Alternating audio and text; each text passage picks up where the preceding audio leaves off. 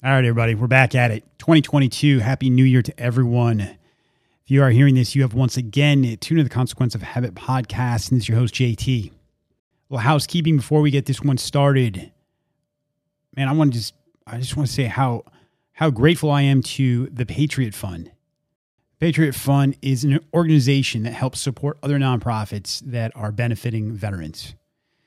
And I got a phone call Christmas Eve from the founder of the Patriot Fund to tell me how they are investing in us. And I cannot overstate this enough by saying that without them, we wouldn't be able to do some of the things that we're going to be doing in 2022 for our veteran community. So huge thank you to them. Also, huge thanks to Athletic Brewing Company. These guys have been ride or die with me from the very beginning. They didn't know it. They had no idea the impact that they were having in my life. And I don't even know if they understand the impact they're having on a lot of people's lives. So if you enjoy really good beer, but you don't like hangovers or DUIs, and if you do, you're a psychopath. But if you don't enjoy those things, but you want the taste of amazing beer, it is dry January, then do yourself a favor. Be kind to yourself. Check out athleticbrewingcompany.com. Order yourself some of the finest non-alcoholic beer on the market. Use the promo code CoH20 and get 20% off your order. All right, and that leads me to this week's guest. This week, I'm joined by Michael Sugrue. Michael's an author. He's a U.S. Air Force veteran, retired police sergeant, and most recently, a mental health advocate. Before we get into this conversation, I want you guys to do me a favor. I want you to get off any political soapbox you may or may not be on. I guess it'd be hard to get off one if you're not on one, but I just want you to go into this as open-minded as possible. And I want you to look through the eyes or attempt to look through the eyes of somebody who's dealing with trauma on a daily basis, whatever their jobs are. Don't worry about how they've been portrayed in the media. Just think about what it would be like to have to go through to deal with trauma every single day. And if you do that for more than 5 seconds, I think you'll start to have a little more empathy and understanding of what our men and women in the first responder community have been going through. Michael went through some really traumatic things, which eventually it cost him his job because he had to step away from the profession he loved doing. And since then, he's been on a mission to help others just like him kind of deal with some of the mental stress and trauma that have gone along with serving our community. That could be as a veteran, could be as a first responder. And I got news for you, everybody. Veterans and first responders do not have a monopoly on stress and trauma. It affects us all. So I think he's got some great messaging for anyone kind of dealing with these types of things. So this was a fun conversation just because Michael, our paths kind of intersect at points. That's enough for me. Ladies and gentlemen, please welcome to the podcast, Michael Sugrue.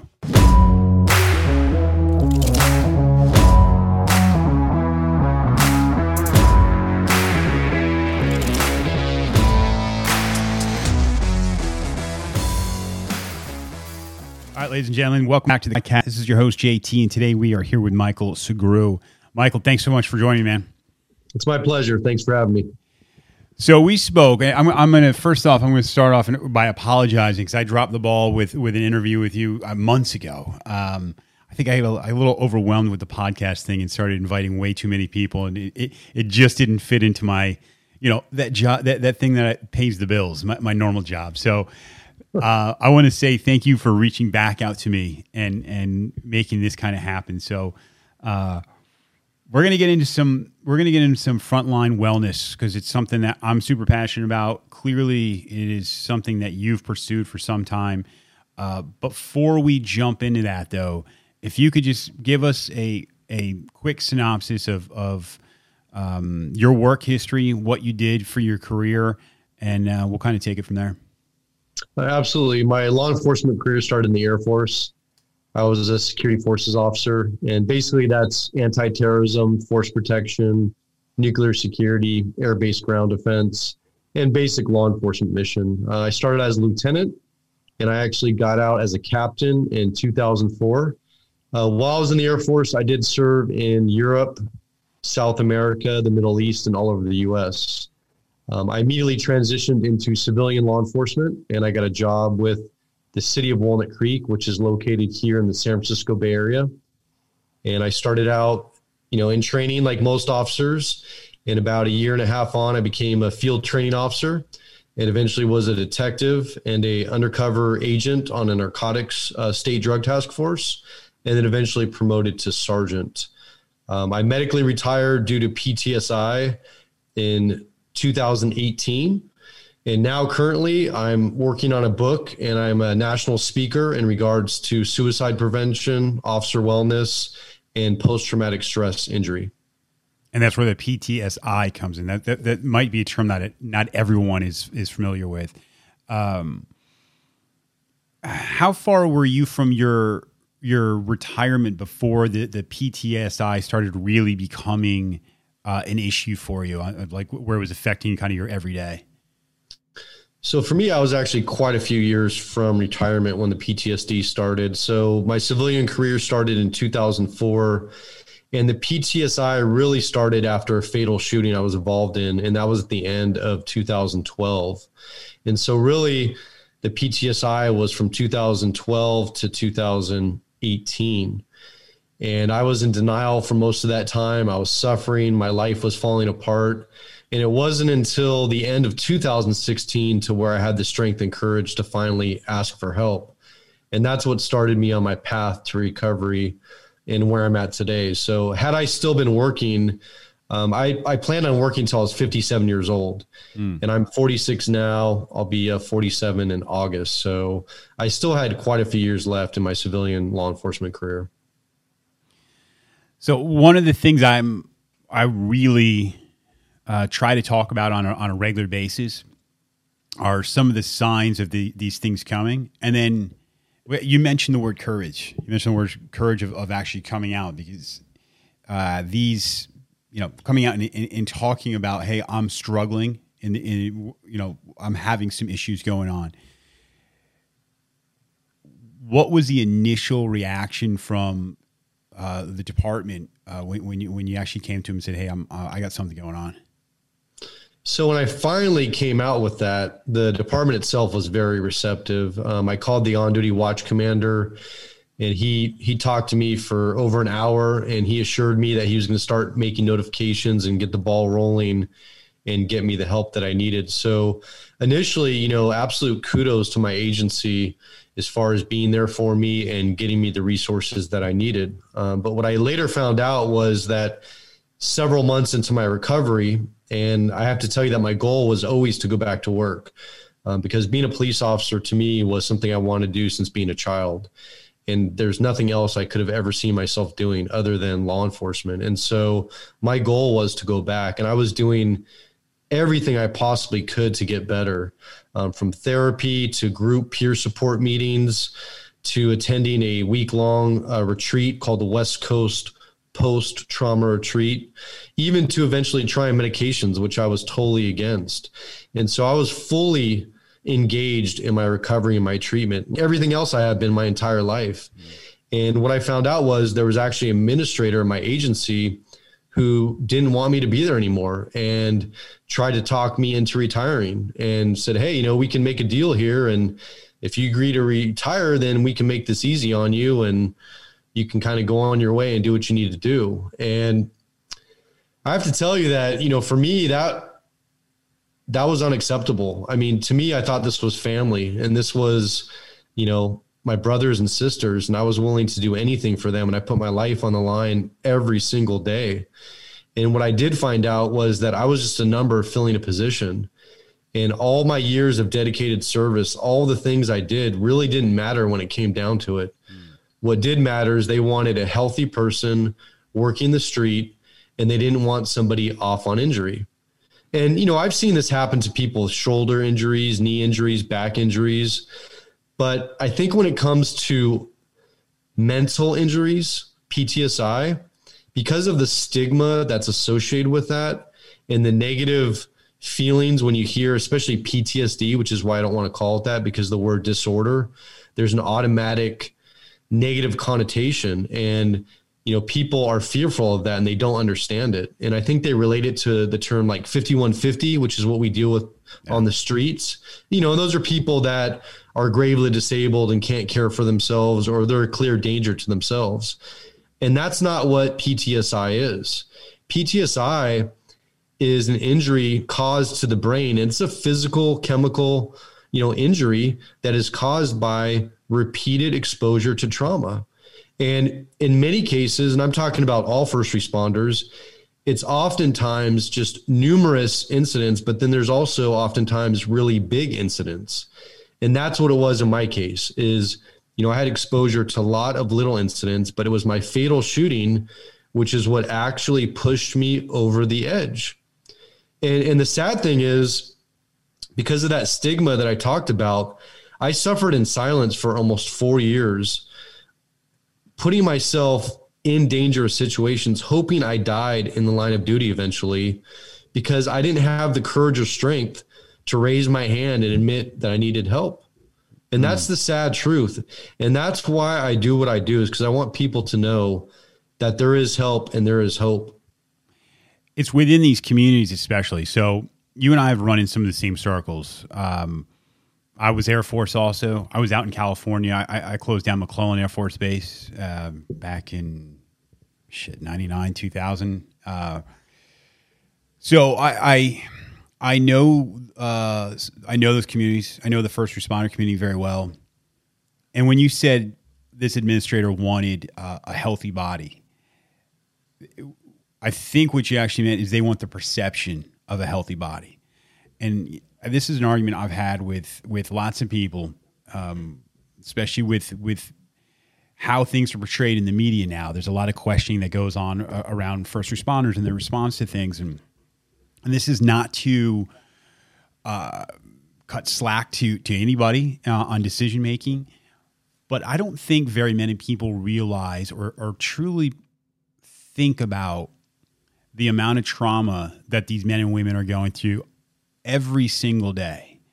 And I had another gentleman on here, and he had a great, I wish I remembered the exact phrase, but it's the normal expected response to this much trauma are some of the same things that people are suffering with. We shouldn't be surprised that these men and women are having these mental health issues. If you could talk a little bit more about the actual chemical process, because you compared this to a physical injury, and I've had a lot of conversations on this podcast about that exact thing. If somebody broke a bone or they had diabetes or they had cancer, that's looked at it a certain way. But when we have these interpersonal relationships and mental health issues are perceived in a certain way, it muddies the water. And hopefully that's going to change. But explain that a little bit more with the process that happens in the brain and then how that manifests itself within an individual. I'm not a medical doctor or psychologist, but there's technology available today where you can actually do brain imaging or do scans of the brain, and you can compare, what they call normal brains or people that have not been exposed to repeated trauma. And you compare that side by side with a first responder or a combat veteran, somebody who has really been exposed to repeated trauma. And there are clear differences in these images and these scans on things that happen within the brain itself. And I do know that, part of the brain, the amygdala, which is the primitive part of the brain, that controls a lot of just natural reactions like fight or flight, or like it causes anxiety, or whether or not you have panic attacks. And when you have PTSI, your amygdala is constantly firing off, and you react in a way that people who haven't been exposed to trauma, don't react. And the thing is, this is all natural though. This is all normal. So when this happens to the brain, this is the body's normal reaction. It's a protective mechanism that happens, and people don't understand that. And so, the argument is that, let's say you have an officer that injures their knee, injures their back, whatever the case may be, a clear physical injury. People accept that. They say, you know what, we're going to send you to a specialist. You're going to go to physical therapy. You're going to get some injections. maybe you're going to have surgery. Well, the same thing happens with PTSI. There's ways that you can heal PTSI. There's things that you can do. There's actual medical procedures, but there's things like talk therapy. There's EMDR. There's stellate ganglion block, which is fairly new. A lot of people don't know about. Accept these things to help you, because that's the thing is first responders, we don't want to hear about that stuff. We don't want to admit that we have a problem. We're usually in denial about these things. And the key is that we have to be open and receptive to treatment in order to heal, in order to get better. And I want to be clear on this, that the road to recovery for PTSI, it's a long road and it takes a lot of work. It takes a lot of resources, and the path to recovery is different for everyone. Certain things work for one person, but not for the other, and vice versa. And so people have to be patient. But the reason why I do what I do is that if you address this trauma early on in your career as it's happening and as it continues to happen, you're not going to get to where I got, which is getting to the point where I wanted my life to end, to where I lost almost everything in my life. You're not going to get to that point. So you can actually be proactive in this fight. You can change the culture, you can change the stigma, and you can make it normal to talk about these traumatic incidents and to deal with them. Because what happens is we don't talk about it, we don't deal with it. And I equate it to like a jar, right? So you have an almost empty jar when you start your career. And as you're exposed to trauma, this jar slowly fills up, and to the point where it overflows, like in my case, if you don't address it. But if you address it as it's filling up, that's not going to happen. So we have to change the culture. We have to make this something that we talk about on a regular basis, and we make it comfortable for our first responders to talk about how these things affect them. Because like you said, we're human beings. That's the bottom line, is we are human beings, and nobody should be exposed to the amount of trauma that we are. But that's our job. And if we don't do it, who is? Yeah, I want to come at this from a couple different angles.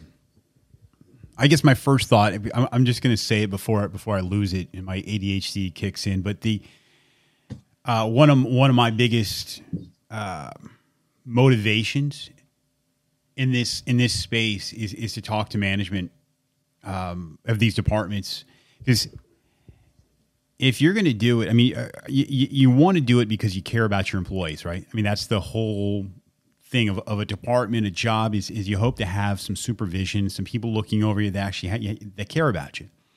But if you're not doing it for that, if you're doing it just for a monetary reason, then you have to know the decision making that goes into a job of a first responder. I mean, these are life or death decisions. And when you have a workforce that isn't in a healthy place, bad things are going to happen.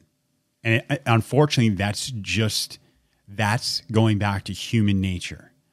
We have this idea that men and women are robots, and they're always going to react the right way because they wear a badge. And unfortunately, most of the time they do. But when you have people that are exposed to trauma and then they're subduing it and they're pushing it back and they're self-medicating, they're not sleeping, they're working hours that no one should be working, this constant night shift switching back and forth. And you can say, hey, man, you signed up for it. But when you're 22 or 24 or wherever it is and you sign up for it, you're not thinking, hey, when I'm 40, I've gone through a couple marriages. I drink way too much. I'm up way too late at night. It's just not conducive to a healthy thought process, and decisions suffer because of it. Moving on to the other thing is I wanted to really cover, and you've already said it. There's almost twofold to this. There's what you do before, this thing to keep you healthy. And then there's something to do after, or truly, you've gone past a certain point, and now we have to address it. As far as a wellness goes, what has been, just for you personally, and what has been the most effective thing, would you say, in your process? You mentioned recovery, and it's a long process. What has been one of the things that's really kind of stuck out for you, or has it just been this, just a bunch of of things, like a conglomerate of things that kind of helped you along? There has been quite a few different things and people that have helped me along. But what comes to my mind first and foremost is I remember when I went to my first meeting. It was basically a peer meeting for all first responders. It was a confidential meeting. It had nothing to do with my department. I actually found out about it from my therapist. And they have these meetings all over the U.S. They have them all over the Bay Area where I live. And so I found out about it, and I ended up calling the phone number. I talked to a guy who was an active police sergeant in the city where the meeting was, and he kind of filled me in on what it was. And I showed up, and I really didn't want to walk in, but once I did, I sat down and I listened. And what I found was that I was not alone. The most powerful thing was when I heard stories from other police officers, firefighters, dispatchers, and paramedics who were sharing these deep, dark, personal things with me. I mean, literally, they didn't know who I was. They've been going to these meetings for a while. I literally walked in on my first day, and they welcomed me with open arms. There was no judgment, and they literally bared their soul in front of me. They gave me that trust. And so I started going to these meetings every single week. And it probably wasn't until the fourth or fifth meeting that I got the strength and courage to start opening up and sharing. And, part of me really expected just to see shocked looks on their faces, to see maybe get up and run away or roll their eyes at me. And, the exact opposite happened. I mean, it was complete compassion and understanding. And I could see that I was genuine and from their heart. Nobody was judging me. If anything, they respected the fact that I was being open and honest and vulnerable. And that's not what happens at police departments. That's not what happens in the locker room or in the lineup or when you're parked side by side in a patrol car with another officer. That isn't what happens, but that's my point. That's exactly what should happen, because there wasn't a single person on my agency where I had that comfort level where I could share what I needed to share, what I shared at these meetings eventually. There wasn't one single person. But had there been that culture at my department, and had there been people that I trusted who understood what I was going through, I would have opened up to them. Because the facts are, my agency, they had a peer support program. They did an annual training on mental wellness. They checked the boxes and they had these things on paper, but nobody used them. Nobody believed in them. Yeah. Yeah. And that's the key, is they have to believe in it and they have to trust it. Yeah. There has to be buy-in. And unfortunately, in those worlds, when it comes from the department, most of the time it's looked at it's another training class we have to do. And when it's packaged that way, getting buy-in is a very hard thing to do. I spoke to a couple of people. I believe you're on the board, First in Wellness. Yes, I had them on, and that's what we talked about. We talked about how do you get buy-in, because these communities, they are not super open to talking about these things. I do think things are changing, and I certainly hope that this isn't something that offends anyone who's listening to this. But your experience, I mean, it's like the first day of walking to a 12-step program, right? Because you have to go in and you have to admit, right? And you have to be vulnerable, and this is not something that people are comfortable with. And what you get from everyone around you is empathy, and they have your best interest in mind, and they want you to get this stuff out because they know what continuing down the same path leads to. They understand it. So it's a relief to be around your own. And I think the real key then is to try and spread that, because if we can't have these things just in these rooms somewhere, there has to be a bigger understanding of what's going on out there. Yeah, and again, I have these conversations, and I hope I'm not rubbing anybody the wrong way about saying that. But even within law enforcement, man, you tell people, "Hey, I quit drinking," and you'll get clowned for it. And then those same people though will reach out to you and go, "Hey, how'd you do it?" Because I'm struggling. And it's I would you agree in some ways that would be the same kind of thing? I agree 100%. I mean, the sad truth is, like you said, I've seen officers that give each other kudos for having, extramarital affairs, for drinking, for doing, basically dangerous behavior that's self-destructive. And, you hear the attaboy and you hear people joking about that. And I mean, really, that's not family. That's not love. I mean, that is all superficial is what it is. And, what really blows my mind is that, and I think about this often, is that when I was on the job, I have no doubt that my partners would follow me into an active shooter situation and be there 110%. I have, no doubts they would follow me into a heinous domestic violence in progress or any call for that matter. But why is it I can't count on those same people to be there for me as a human when I need them the most? And that is the real issue that we're talking about here, is why is that the case? And, part of it, I think, is we have this culture and the mentality that starts in training. It starts in the police academy, but also for the military, it starts in basic training and specialized training. And we're taught that we're invincible. We're almost superhuman, and that we are going to always take charge and quell any situation, no matter how dangerous or violent it is, but we're going to take charge and we're going to be okay. And we believe that until we almost die, like in my case. And then our whole world turns upside down. And, the real strength is just being human and talking about that, not pretending like we're invincible, because we're not invincible and we're not fooling anybody. And if we're not taking care of ourselves, not only are we suffering, but our families back home, which is much more important than any job, they're truly suffering. Yeah.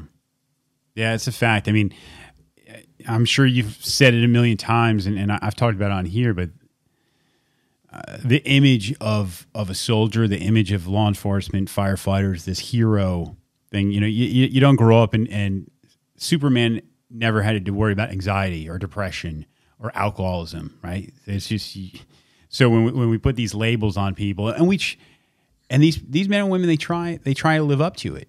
And I think that's one of the hardest parts of coming forward to say, I'm really struggling, especially when nobody's around. When nobody's around I am not comfortable in my own skin.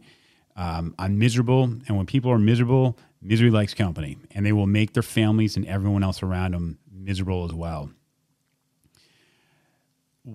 So you've started this process, and first of all, you have an absolutely insane following on LinkedIn. It's unbelievable, man. I mean, just kudos on that, because this whole networking thing it's really what it's about, right? But getting this message out. How did this become your true mission? Because I understand it you personally, and I understand you going through this in recovery, and maybe you want to spread the word, but you've really taken this to a whole nother level. How did that process start for you, and what keeps that fire going? So really, I owe it to one person, because I never planned on this. I never envisioned it. I didn't even want it. And what happened was there was a former officer who I didn't know personally. His name was Danny Bird, and he was from Santa Clara County, and he was a podcast host. And he had seen me on LinkedIn, because at that point, I wasn't posting personal things about me on LinkedIn. I was just posting general education stuff on like PTSD and suicide prevention. And he basically hit me up and he's like, hey, I want to interview you. I want you on my show. And I was like, I don't want to do it. I have zero interest in that. I'm not going to do it. And he basically pestered me for a full year until I finally agreed to do it. And he's like, look, I'm going to drive from San Jose. I'm going to drive 2.5 hours to you. I'm going to set up a camera. I'll meet you wherever you want. I just need an hour of your time. That's it. And so he put me in a position where I accepted, and I didn't want to back out. So I met him actually at a Mimi's Cafe in the back room. He had a video camera, everything already set up by the time I walked in. And I remember I sat down thinking, man, we're going to have some good breakfast, have some coffee, get to know each other. He's like, look, I'm in a big hurry. I got to get back to San Jose. We're going to start this thing right now. Wow. And, I look at it. I watched that interview actually at least a couple times a year. It's my very first interview. I think it's probably my best interview, actually. And once he shared that interview, a couple things happened. The first was, for me personally, I felt this huge burden lift off my shoulders, because at that point, I hadn't really talked to anybody at my old agency about really why I was off or what happened to me. I was very closed off, and I was very ashamed and embarrassed to admit all these things that I went through, and more importantly, all these mistakes that I made, because I made a lot of mistakes.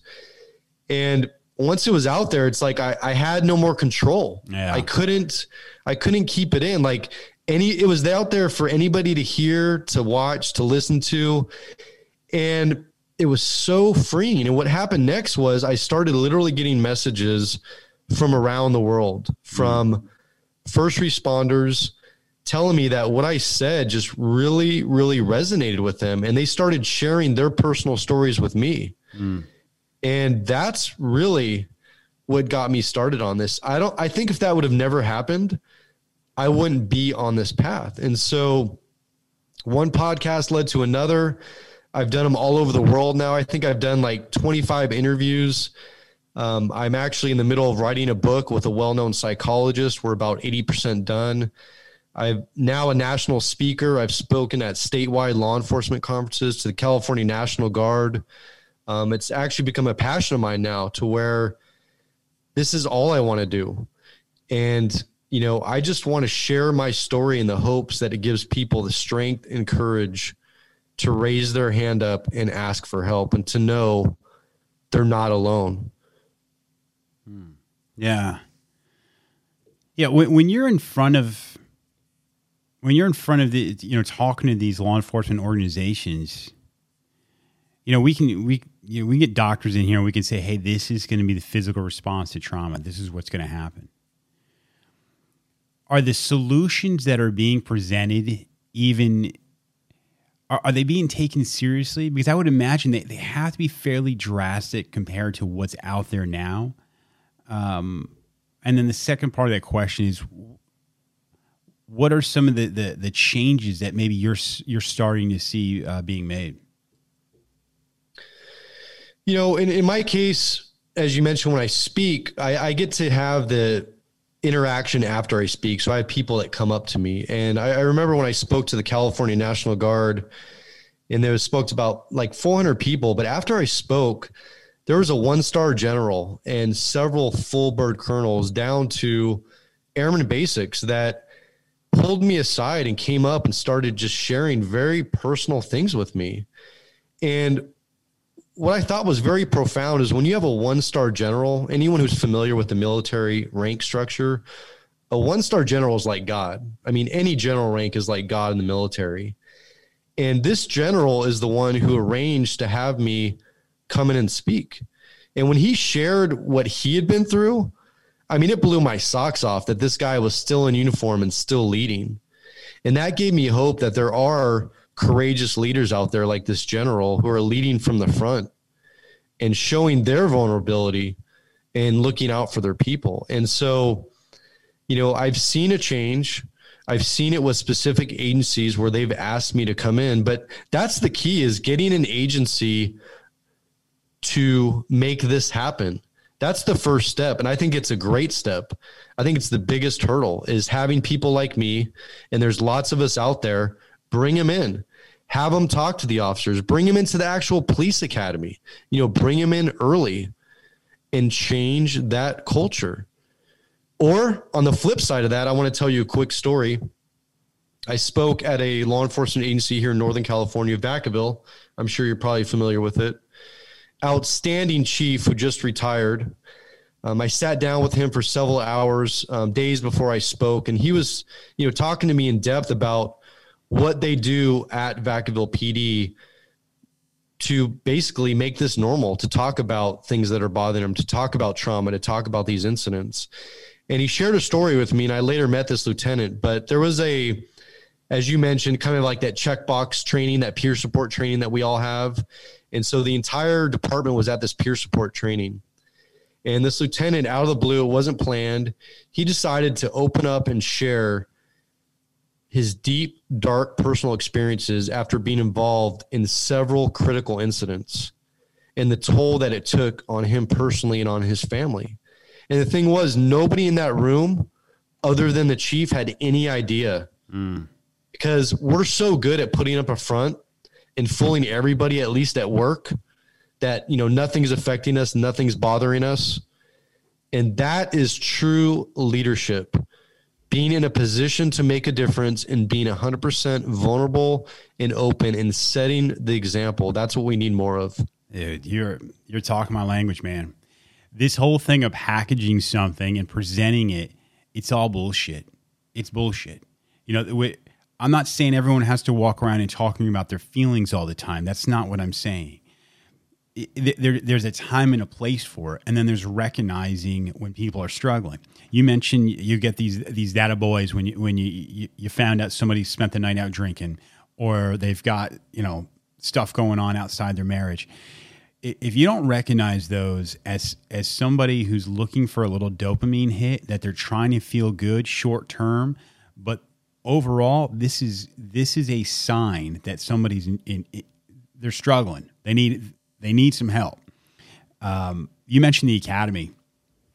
The academy to me is just like it's the foundation for a law enforcement career. The academy to me is really where this stuff has to be taught, because that invincibility is really driven home right at that time. And this is where everyone feels invincible. But to really let people know, and this doesn't go just for law enforcement, first responders, military. This is just young men and women in general. You need to know that life is it's going to drag you down, and you're going to be suffering, and it's okay. You don't have to package it as this G.I. Joe character. It's okay to be struggling a little bit. It's okay to ask for help. Matter of fact, that's strength. That's what real strength is. It's I've said it on here a bunch of times, man. When people, I always kind of fall back on alcohol, and because that was one of my issues, and people say, well, I can't come out and say it, man, because it's a weakness. I'm like, no. You not saying something is weak. That's weak. Doing the same shit over and over, that's weak. Strength comes from actually being a grown-up and facing your problems. And if management in these communities they don't see that, then they're the problem. They're part of the problem. But you get me all fired up, Mike. You got me fired up. But it's a reality, and the thing is, that is strength, asking for help. That is true courage. But I truly believe that was weakness, and it was shame for me, and that's why I didn't do it. And I didn't see until I'm where I'm at now that it's actual pure strength and courage. In fact, it's the bravest thing I've ever done. And how ironic is that we're teaching our people the polar opposite of what real strength is. And when you mentioned the police academy, what blows my mind is, at least here in California, I remember I went to the academy. I think we had 880 hours of post hours that we had to do to get our basically our certificate to become a basic police officer. And how hard would it be to have somebody come in, somebody who almost lost everything, or maybe even somebody who tried to kill themselves, or maybe a survivor of someone who actually did kill themselves, and bring them into the academy for an hour and a half max so they can share their personal story. And that's the thing, is some of these solutions are so easy, and they're not expensive. Nope. But yet nobody wants to do it. Nobody wants to make it a priority. I remember I learned about, other people on the street with their mental illness, but we didn't talk anything about the toll of the job. We didn't talk about trauma to us, about the things we were going to see. We were too busy driving cars and shooting guns and doing death tech, all the exciting stuff. But we need to teach the real stuff, the stuff that's going to save our officers' lives. Because one thing I haven't mentioned that you already know is that officers are much more likely to die by their own hands than the hands of another. And that is a fact. Yeah. And that goes into the habits, man. That goes into, I wish this was like you just took a pill and all of this stuff fixed itself. But just like most problems, it's multifaceted, and there's a lot of different ways to go about this. We talk about stigma of coming forward with mental health issues, and I think within these communities, the stigma that goes with some of the things that can really help people. And those goes into the holistic things like meditation, things like breath work, the physical activity, just like the habits that we talked about before, the bad habits that give these little dopamine hits, but overall make you feel like crap. Well, on the flip side, that's the great thing about habits is there's the good ones. There's these other things that you can do. And we need to be talking about these things to these communities and letting them know if you're persistent, there's positive things. There's feelings of pride that come along with these that you're not going to get from a side piece or from drinking a 12-pack every night. You're going to feel better about yourself. You're going to be better at your job. You're going to be a better father, mother, all of these things. And these things they're not talked about. Maybe you talk about, how much you benching or how much you lifting or something like that. But it's this merging of communities. Again, something else I've said, we're taking these yogis from the 70s and 80s but we need some of it. We need this emotional awareness because a lot of people, they don't even know they're struggling. They don't know it. They just know they keep doing things to feel good short term, and they don't even know why they're doing it. And then until it's too late, it's catching these things early on. How did that? Go ahead. One thing that I've found in my work that I do, because I do a lot of volunteer work. I'm a peer for the West Coast Post-Trauma Retreat, but oftentimes first responders don't realize how messed up they are until they retire. And that's because that's when they have nothing but time to stop and think about the job, think about the toll that it took. We're good when we're operational. We have that uniform on, we're at work. And that's why so many of us just keep working overtime and tons of overtime and staying away from the home and staying away from the family. And so we don't give ourselves time to digest it and to think about it. But the real issue is when these officers leave their departments, and not just retirement, but I've seen a lot of officers when they go off on a physical injury, like a shoulder, a knee, or a back, and then they're off for a few weeks and they start realizing their quote unquote family isn't there for them and nobody's reaching out to them because they've already forgotten about them. That's when all that trauma and all those things that have been affecting them for years and years and years is now all coming out at the same time. Yeah. Yeah. And, now they're stuck at home and they're isolating and they feel helpless and there's nobody they can reach out to. And that's when bad things happen. It is. Yeah. You don't have that distraction, right? A lot of this is you distract yourself with work or whatever it's going to be. And then you have that identity wrapped into this job because it's what inherently happens. You surround yourself with these people doing the same thing because they get you, they understand you. And when that's gone, that's a dangerous thing. If you're not in the right mind space and you're left out there, you're an island. Unfortunately, the same coping mechanisms that maybe you got those attaboys are really going to have some tolls, really going to be detrimental. What were some of the first signs that if you look back, because like you said, it's after you get away from that. And I would imagine the more you distance yourself from that, the more you can really start to see, oh yeah, here were some signs. Here were a couple times where I'm probably not acting the way I would have if I was in a healthy space. Looking back at that, what were some of the telltale signs that you think that you can really kind of say, yeah, that's not good?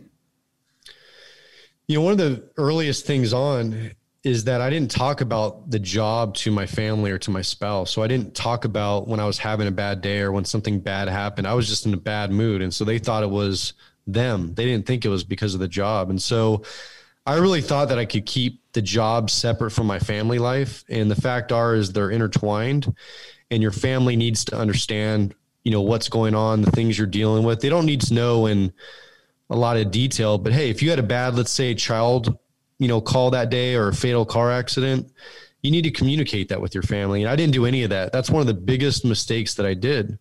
But what I did do was I isolated, I distanced myself. I started shutting myself off from all social events. I didn't want to go to family events. I didn't want to be around other people. In fact, I didn't want to be around my spouse. I just wanted to be in my room with my blackout shades, drink wine, and just hope I could drink myself to sleep and hope this was all a nightmare that I would wake up from and, life would be good again. And like you said, that just made things worse. And it repeated the cycle to where eventually I lost my marriage.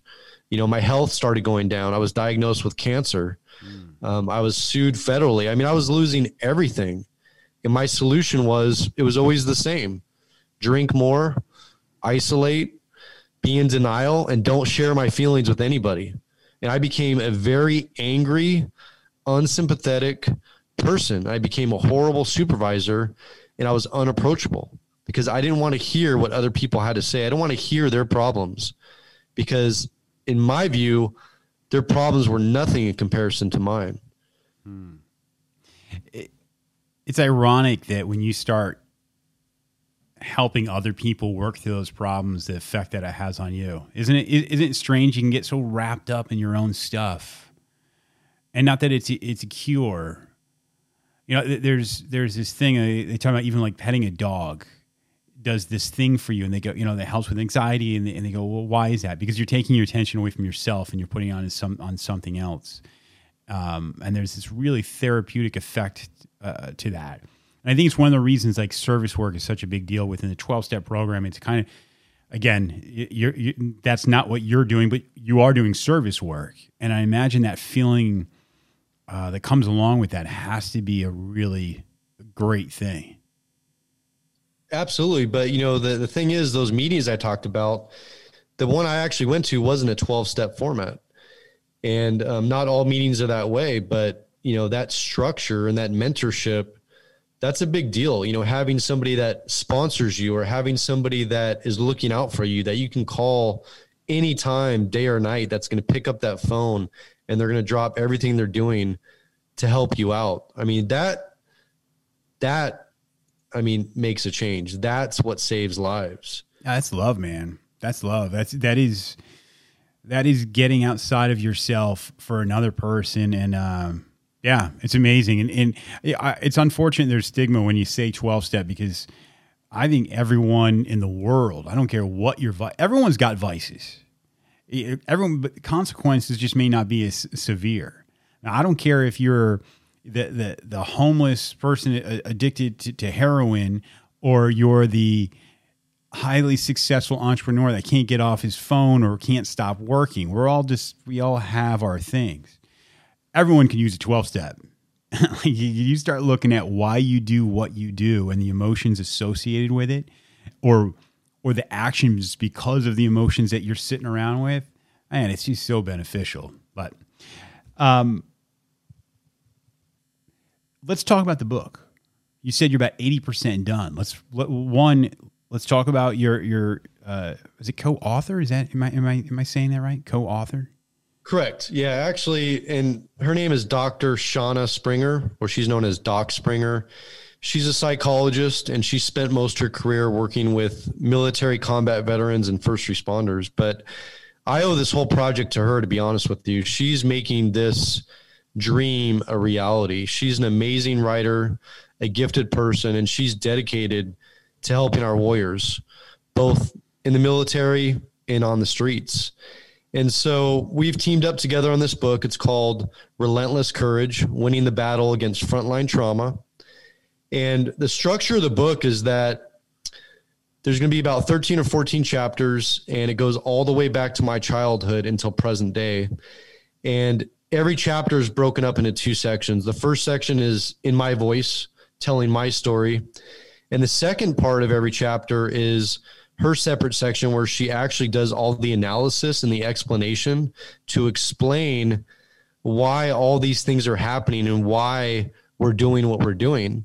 And the beauty about this book is that this book is for everybody. I mean, it's for the first responders, it's for the military, the veterans, but it's for their family, for their loved ones. It's for anybody on the street, because this is going to really open up people's eyes as to the things that we see and how we react to them, and the fact that we're all human and that the way we react to this stuff is normal. And so I really think this book is going to save lives, and I'm really hoping that it does. But this is unbelievable. And like I said, it's honestly a dream I thought would never come to reality. And it's thanks to Dr. Shauna Springer. She's making it happen.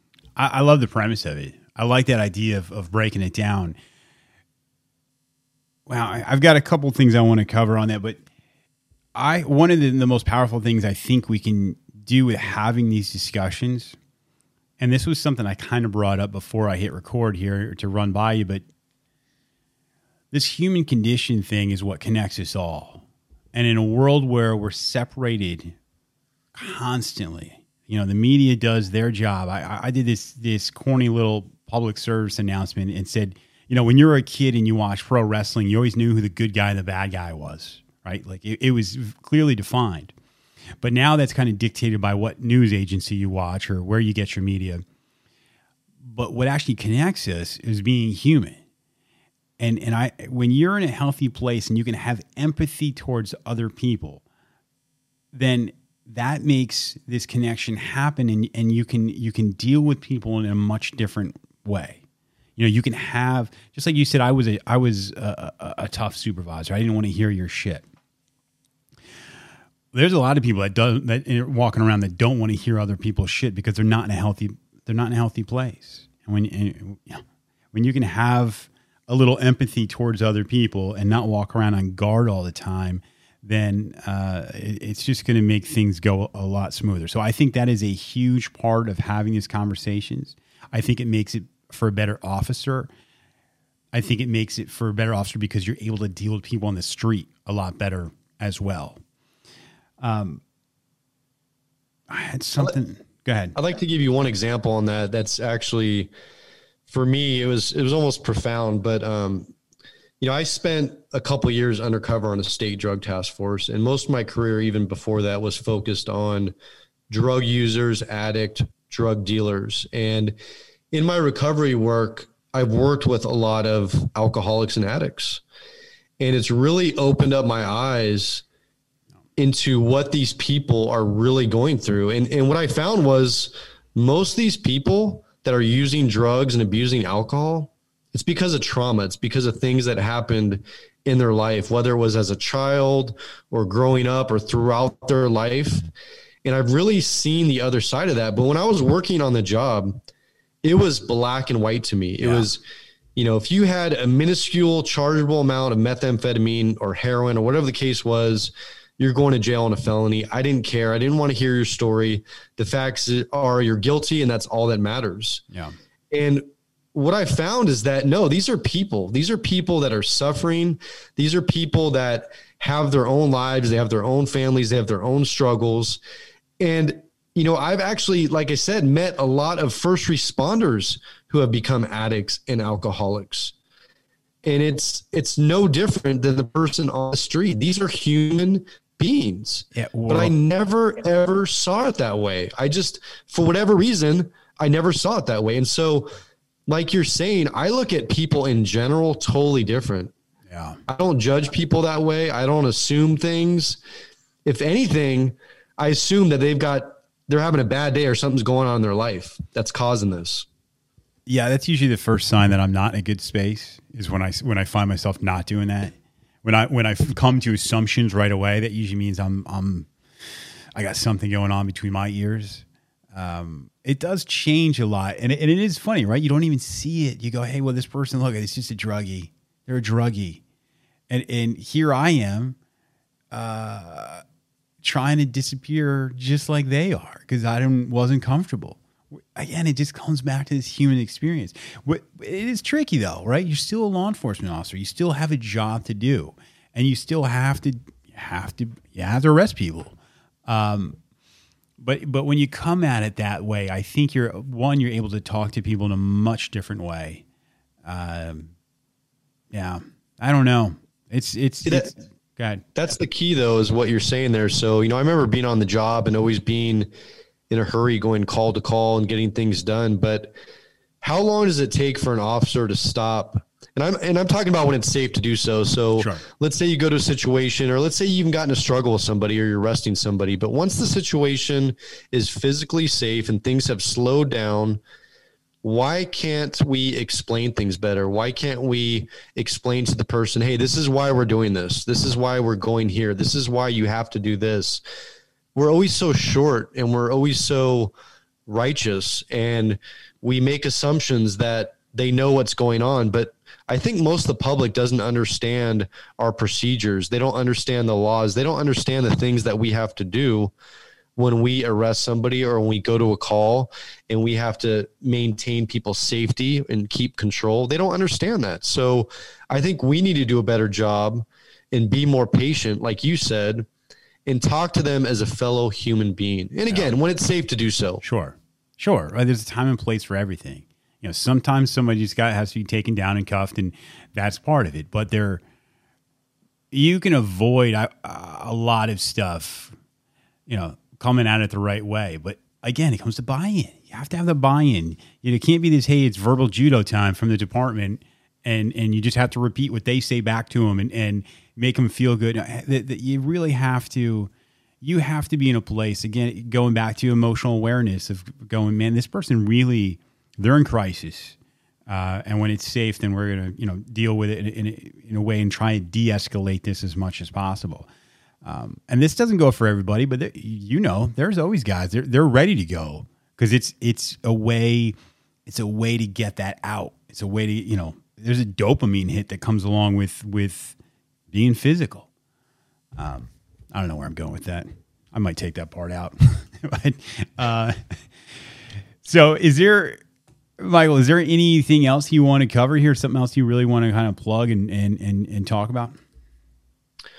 I just want to make people aware of two programs. One I mentioned earlier, the West Coast Post-Trauma Retreat.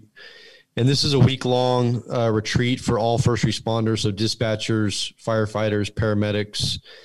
It's an absolutely amazing program. It started in California, but now they actually have locations throughout the U.S. And it is a life-changing program. It's not a cure-all, but it's going to open that door that you need opened to start addressing what needs to be addressed. And when I talked about those meetings and meeting other first responders who were opening up and sharing and being vulnerable, that's what that retreat is all about. And it's a combination of peer support, of clinicians, of therapists and chaplains. And I can't speak enough about it, but if anybody's listening to this, just Google the West Coast Post-Trauma Retreat. And they have a sister program called the SOS program, which is for spouses and significant others. And let's face it, if we're suffering, our family members are suffering. That's the bottom line. And if we need help, I guarantee you that our family members need help as well. And so the beautiful thing about this program is that once you go through the West Coast Post-Trauma Retreat, your significant other or spouse is eligible to go through the SOS program at no charge. That's awesome. I'm going to have links to both those in the show notes. Thank you. Yeah, for sure. And there is one other program. It's called Save a Warrior. And this program, though, the difference is, there's a couple differences, but this one is open to military, active duty veterans, but it's also open to first responders. It's almost a week. It's peer driven. It is for males and females, but they run them separately for a reason. Yeah. But this second program actually focuses on the childhood trauma. And we call this complex PTS, where you have the childhood trauma and then you have the work trauma related or topped on top of that. So the facts are that many, many first responders have some form of childhood trauma. In many cases, it could be very mild, like an emotionally distant parent, but it could also be very severe, like physically abused or sexually abused. And it's not by accident that we choose this profession of being first responders or even the military for that matter. And so this program, Save a Warrior, focuses on that. And the beauty of it, there is no cost to Save a Warrior. It is all funded by donations. All you have to do is get yourself there. They have 2 locations, one in California, one in Ohio. You can apply online. You just Google Save a Warrior. It takes 5 minutes. They'll set up a rostering phone call and somebody will call you, and within an hour phone conversation, they will determine whether or not that program's for you. That is so great. And I've said this a bunch of times, man, where there is, if you think there's a huge difference between somebody who picks a life of crime and someone who picks a life of law enforcement, not always, but there's a lot of times we are cut out of the same piece of wood. And a lot of it comes back to that trauma as a kid and wanting to feel good and you know, how you go about it and needing that adrenaline that goes along with that. So I think that's fantastic. I think it's a fantastic program. I'm definitely going to be posting about that, not just the show notes. I'm going to be looking into this and trying to get that out there some more. I think it's great. Michael, I appreciate you coming on here. I enjoyed this conversation very much. I think it's an important one, and I feel like we should definitely do this again sometime because I love the work you're doing. Absolutely. I mean, we could talk for hours, to be honest with you. There's so much to be said and so much that needs to be done, but this is a start. And like I said, I hope anybody that's listening, if you're suffering in silence, ask for the help, because there's help out there and there's absolute hope. And I'm living proof of that. There's a whole new life on the other side. So you deserve it. Awesome. Great. Thanks, Michael. All right, that's a wrap. Like I said, everybody, Happy New Year. It's going to be a good 2022. It's got to be. Thank you guys for checking this out. Appreciate leave me some feedback. Don't be shy.